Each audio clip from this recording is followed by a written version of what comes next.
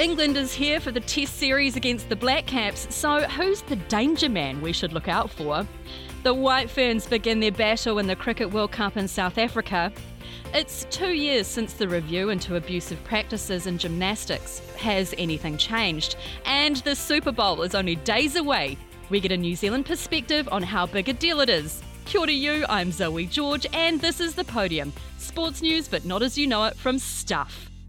Well, the English cricket team is ready to face the Black Caps in 2 tests in Tauranga and Wellington. Amongst the tourists is 25-year-old top-order batter Ollie Pope. Pope is one to watch this tour, and under the guidance of Brendan McCullum, he's gone from strength to strength. In his last outing against the Black Caps, he scored 145. Yes, 145. So he is a danger man with the bat.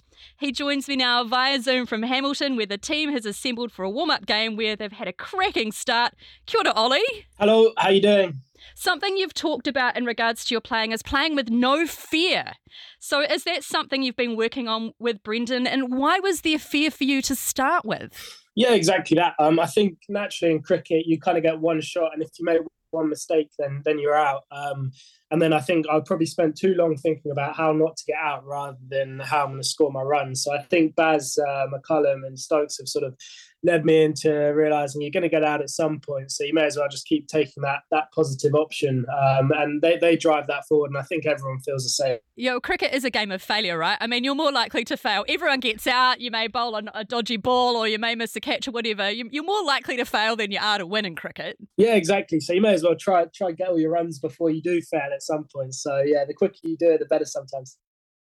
So what is it about Brendan McCullum's coaching style that's made such a difference in such a short time for you?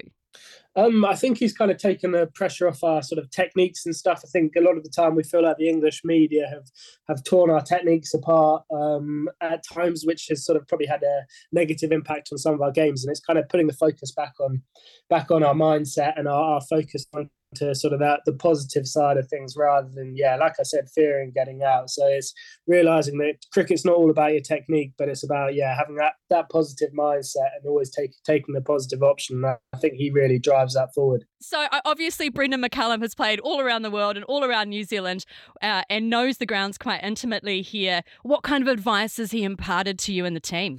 I think he keeps his advice pretty simple, to be honest.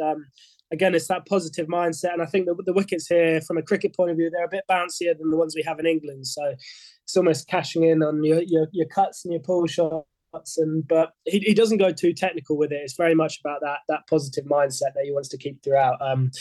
And he knows the pitches. I think Mount Maunganui played here a few years ago. And in the past, it's been a pretty good batting track. So hopefully, as a batter, it's more of the same. And even at the highest level at sport should be fun, right? Yeah, absolutely. I mean, that's why we started playing, because it's good fun. It's how you want to spend your weekends. And I think he sort of put the fun back into playing Test cricket again. And I personally can't wait for this series to begin. And in the past, it was probably that fear of failure and not wanting it to end rather than, I can't wait to get going in this series. And the importance of fun was something Brendan McCullum spoke about at a media conference Thursday morning. I think it's everything, to be honest. I think in any job that you do, right, you want to have fun, otherwise what's the point in doing it? I think, we get one crack at life and you've got some skills in something and you've got some aspirations and dreams in it. Why would you not want to try and live those out and have a smile on your face while you're doing it? I think, Test cricket in particular, it's such a difficult game and these guys have got so many options around the world now as well. It's not just about having fun on the field, it's about being able to create some memories and relationships and friendships which last well beyond your cricketing careers, and that's how I like to view this time that we've got as a team. And, it's not always going to be rosy, but one thing you can do is keep bringing that same sort of positive attitude and belief and keep trying to look after one another and enjoy yourself. So, Ollie, is it true that Brendan McCullum would ask you for a ride to practice so he could chat with you in the car? Yeah, he did actually, in the first series. I think he was just sort of trying to get around some of us young players who he knew some of us needed us, almost that clarity in the team and that sort of backing from the management. And I think that's one of his ways to do it, was sort of spending a bit more time getting around us and really creating that personal relationship, which you really feel as a player as well. And it's good to good to feel wanted within the team, and that was probably one of his sort of strategies to make some of us younger guys sort of feel like we belong at this level. Is it true that he appointed you captain at a recent tour warm-up but told you casually over breakfast? Yeah, it was in Dubai, and we had a warm-up game. I hadn't even crossed my mind. I knew Stokesy wasn't going to play, and then he just mentioned it to me sort of the day before breakfast, just casually over a coffee. So there was no big deal about it, but it was nice to have that confidence from him. And I'm captaining the game that we're playing now as well. So hopefully I didn't do too bad a job. Well, if you're captaining now, then obviously you haven't. I mean, other than being under Brendan McCullum, your leadership, being here in New Zealand, what's the biggest thing that you're looking forward to in regards to this tour? I think that we obviously started at the Mount. I've played one game there before. I really enjoy the sort of different style of venue here in England. We've got those sort of stadiums, but here the grass banks I really enjoy. So the cricket should be really good. We always have a good competitive series against the Kiwis. So that's really exciting. We've also been lucky enough to play some great golf as well. And every single day off that we have, the boys love it. So the boys have loved every minute of being on the golf course as well as the cricket pitch. And you can read more from our interview with Ollie at stuff.co.nz. The Women's T20 Cricket World Cup kicks off in South Africa in just a couple of days' time. Amongst the senior group of players anchoring the side is Wellington Blaze batter Maddie Green, who made her debut for the Ferns in the shortest format of the game almost 13 years ago to the day. Fun fact, she is ranked second for playing the most innings before scoring her first duck in T20 with 41 straight games, sitting behind famed Australian Meg Lanning. Maddie Green, White Fern, kia ora, welcome. Thank you. That's a good stat. I didn't know that stat, so that's quite good. It's always nice to throw a bit of googly in there sometimes, isn't it? Love it. All right, World Cup. What's the game plan? Well, I think most importantly, we've got the two biggest teams in our pool straight away, so we've got to sort of hit the ground running, I think. Obviously, we've been talking about in that Bangladesh series, it's just been trying to put 160 on the board. I think you put 160 on the board in a world event, I think it's a pretty competitive total. So that's sort of what we're aiming towards as a batting unit and trying to get that. And it's just our style of play and trying to take the game on. So, look, I think everything that we've been doing is sort of building towards that game plan of trying to make 160. We've obviously got, I think, a really well-rounded bowling unit now. We've got, we've sort of all bases covered, I think. Realistic outcome? I mean, I know it was a wee while ago now, but bronze medal at Commonwealth Games. So can we do one better and make it to the final? Yeah, I definitely think so. I think the aim is to always get out of your pool, because once you get into semi-finals, it's kind of anything can happen. So first and foremost, we've got two massive games against Australia and South Africa first up. We've got to win at least one of those. Hopefully both would be really nice and qualify top of the table. And then once we get to the semi-finals, it's just kind of see what happens and put our best foot forward, and who knows. Yes, the home team, South Africa, but you've got a not-so-secret weapon now in Morné Morkel. What is he injecting into the side? Yeah, it'd be really cool, obviously, just having his experience. Obviously, we think it's going to be pretty seam-friendly conditions over in South Africa, and he's played a lot of cricket there and was an amazing bowler in his own right. So just to have that experience and local knowledge of the grounds we're going to play at, I think it's going to be really invaluable for our seam bowling lineup in particular, and as well as our batters and other members of our side. So, really looking forward to working with Morné. He's sort of one of those players I've watched when I was younger and love watching play cricket. So I'm probably going to be a little bit of a fangirl initially. So got to play it cool. But yeah, really looking forward to working with him. And so the toughest competition, Australia, and you've got Sri Lanka, Bangladesh, South Africa in your pool. You've played Bangladesh last year, but you haven't had really a lot of cricket, international cricket. I mean, you had the Com Games, you had the Bangladesh series, and now you've had Super Smash. Ooh, how do you keep that momentum up? Yeah, it's a tricky one. We're really fortunate leading into the World Cup. We actually got some unofficial warm-up games against England, which is going to be fantastic. So we're playing them in 3 games before we actually kick into the official warm-up games. So, yeah, look, hasn't been heaps of international cricket for us of late. Fortunately, we've had a lot of T20 cricket. We've had girls at the Women's Big Bash and then also in the Super Smash before that. So it's a great opportunity for us to, we're obviously in South Africa early, getting used to those conditions and playing a top-class team in England first as well.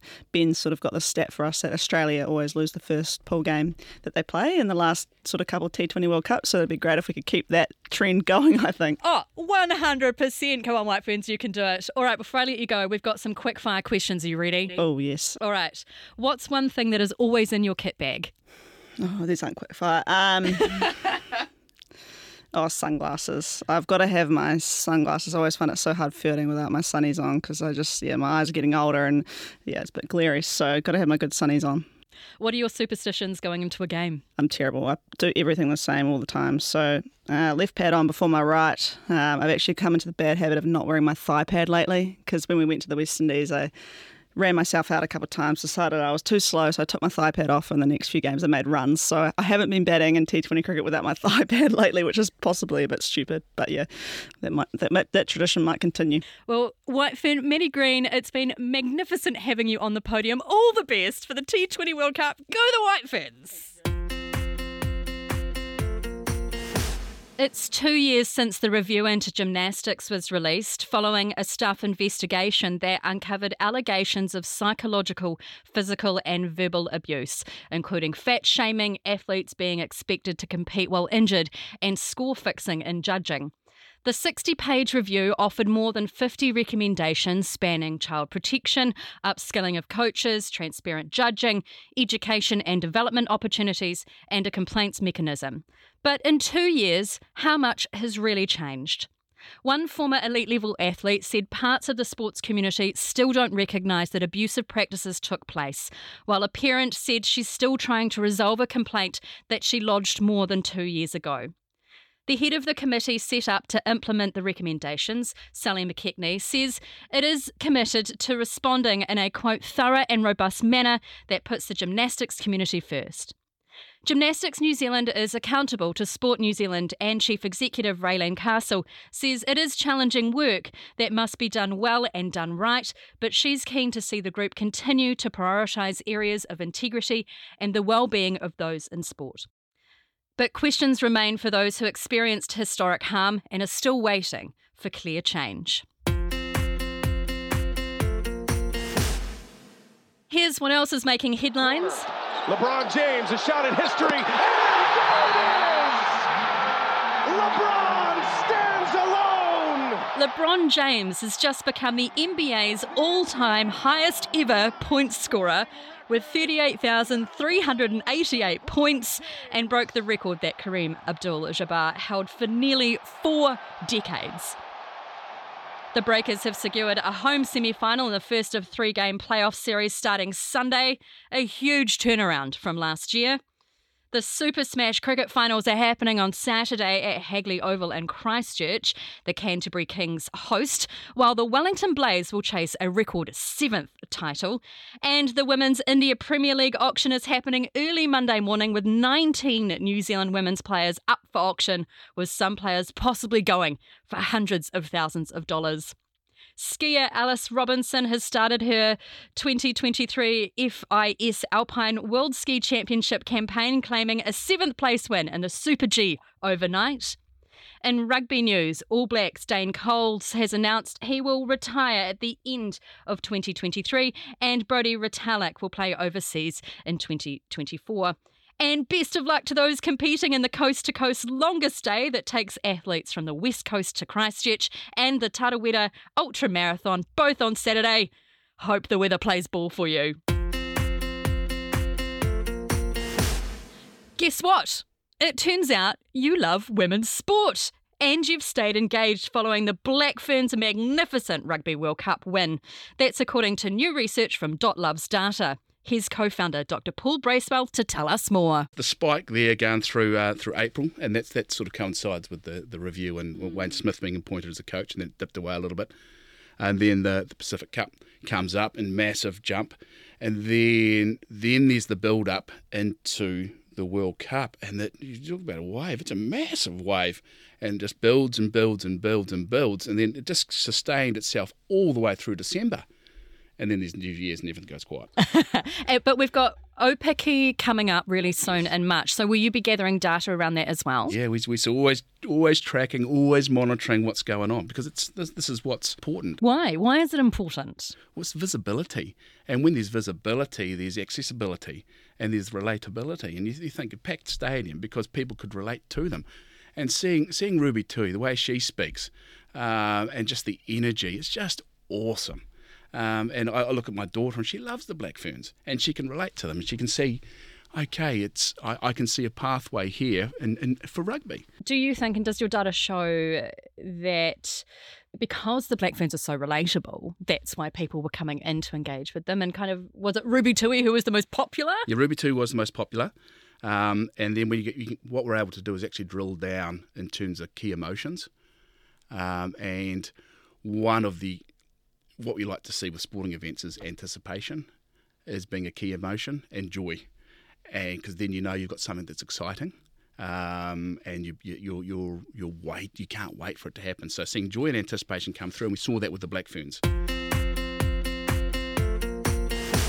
The Super Bowl is the most watched event in the US sporting calendar, and in 2022, 99.1 million Americans watched it.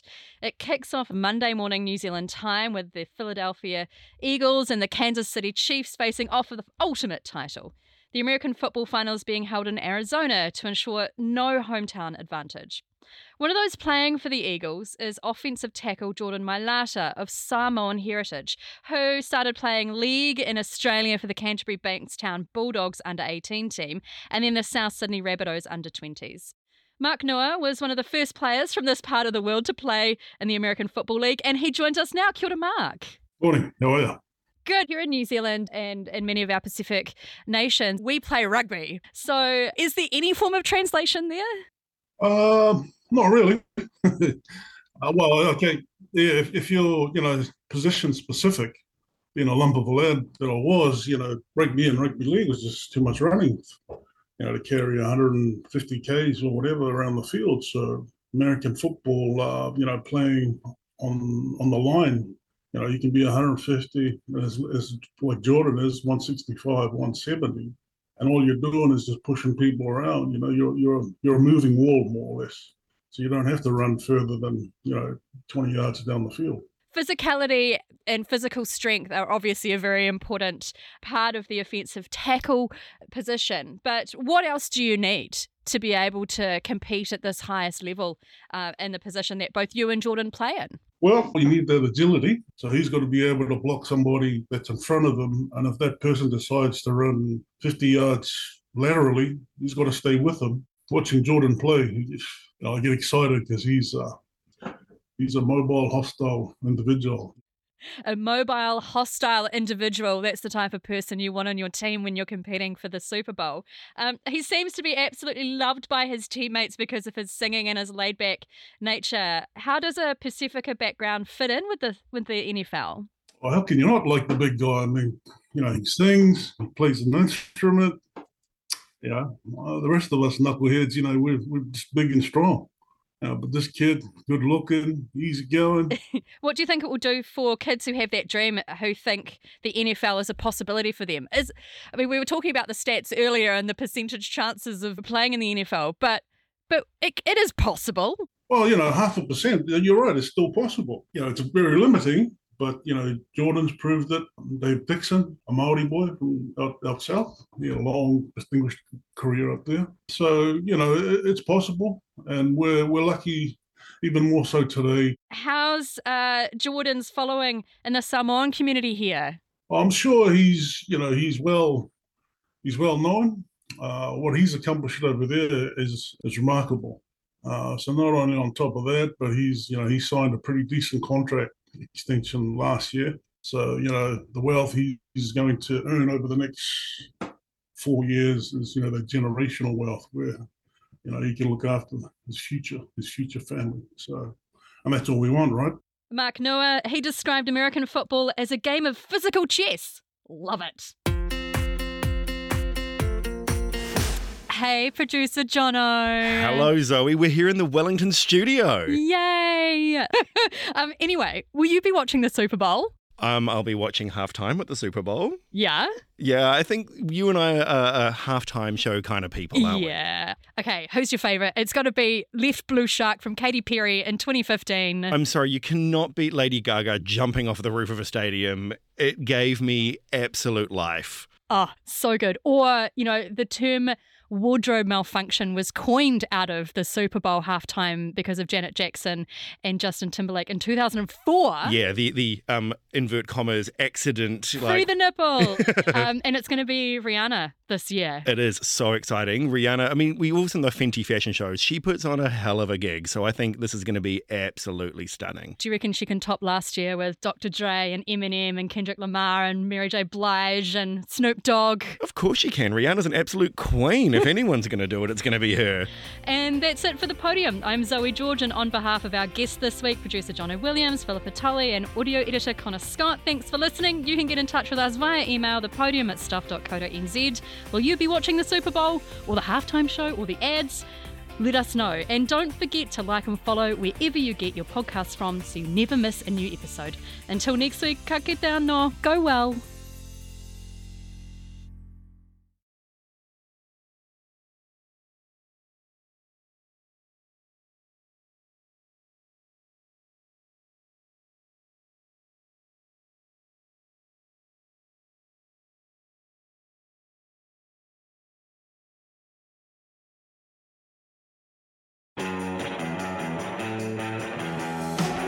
Kia ora, I'm Adam Blair. I played the great game of rugby league for the Storm, Tigers, Broncos and the Mighty Warriors. And I'm Goran Paladin, sports presenter and rugby league fanatic. I won a World Cup too. I played 51 tests for New Zealand. Yeah, he's a national treasure, people. Come on. Blairy and I, we're joining forces for a brand new rugby league podcast called League of Our Own. Each week we talk Kiwis across the NRL and of course everything was. All the big names, the big stories. And some of my own stories too. Well, if we can make them fit. We'll make time. Okay. League of Our Own with Blairy and Goran. Debut ep dropping on Wednesday afternoon and every Wednesday after that. You can listen through stuff.co.nz or wherever you get your podcast. Proudly brought to you by Snap Rentals. Mate, your stories are way too long, eh? Nah, we've got to take them on a journey. Oh, the journey. Yeah, of course.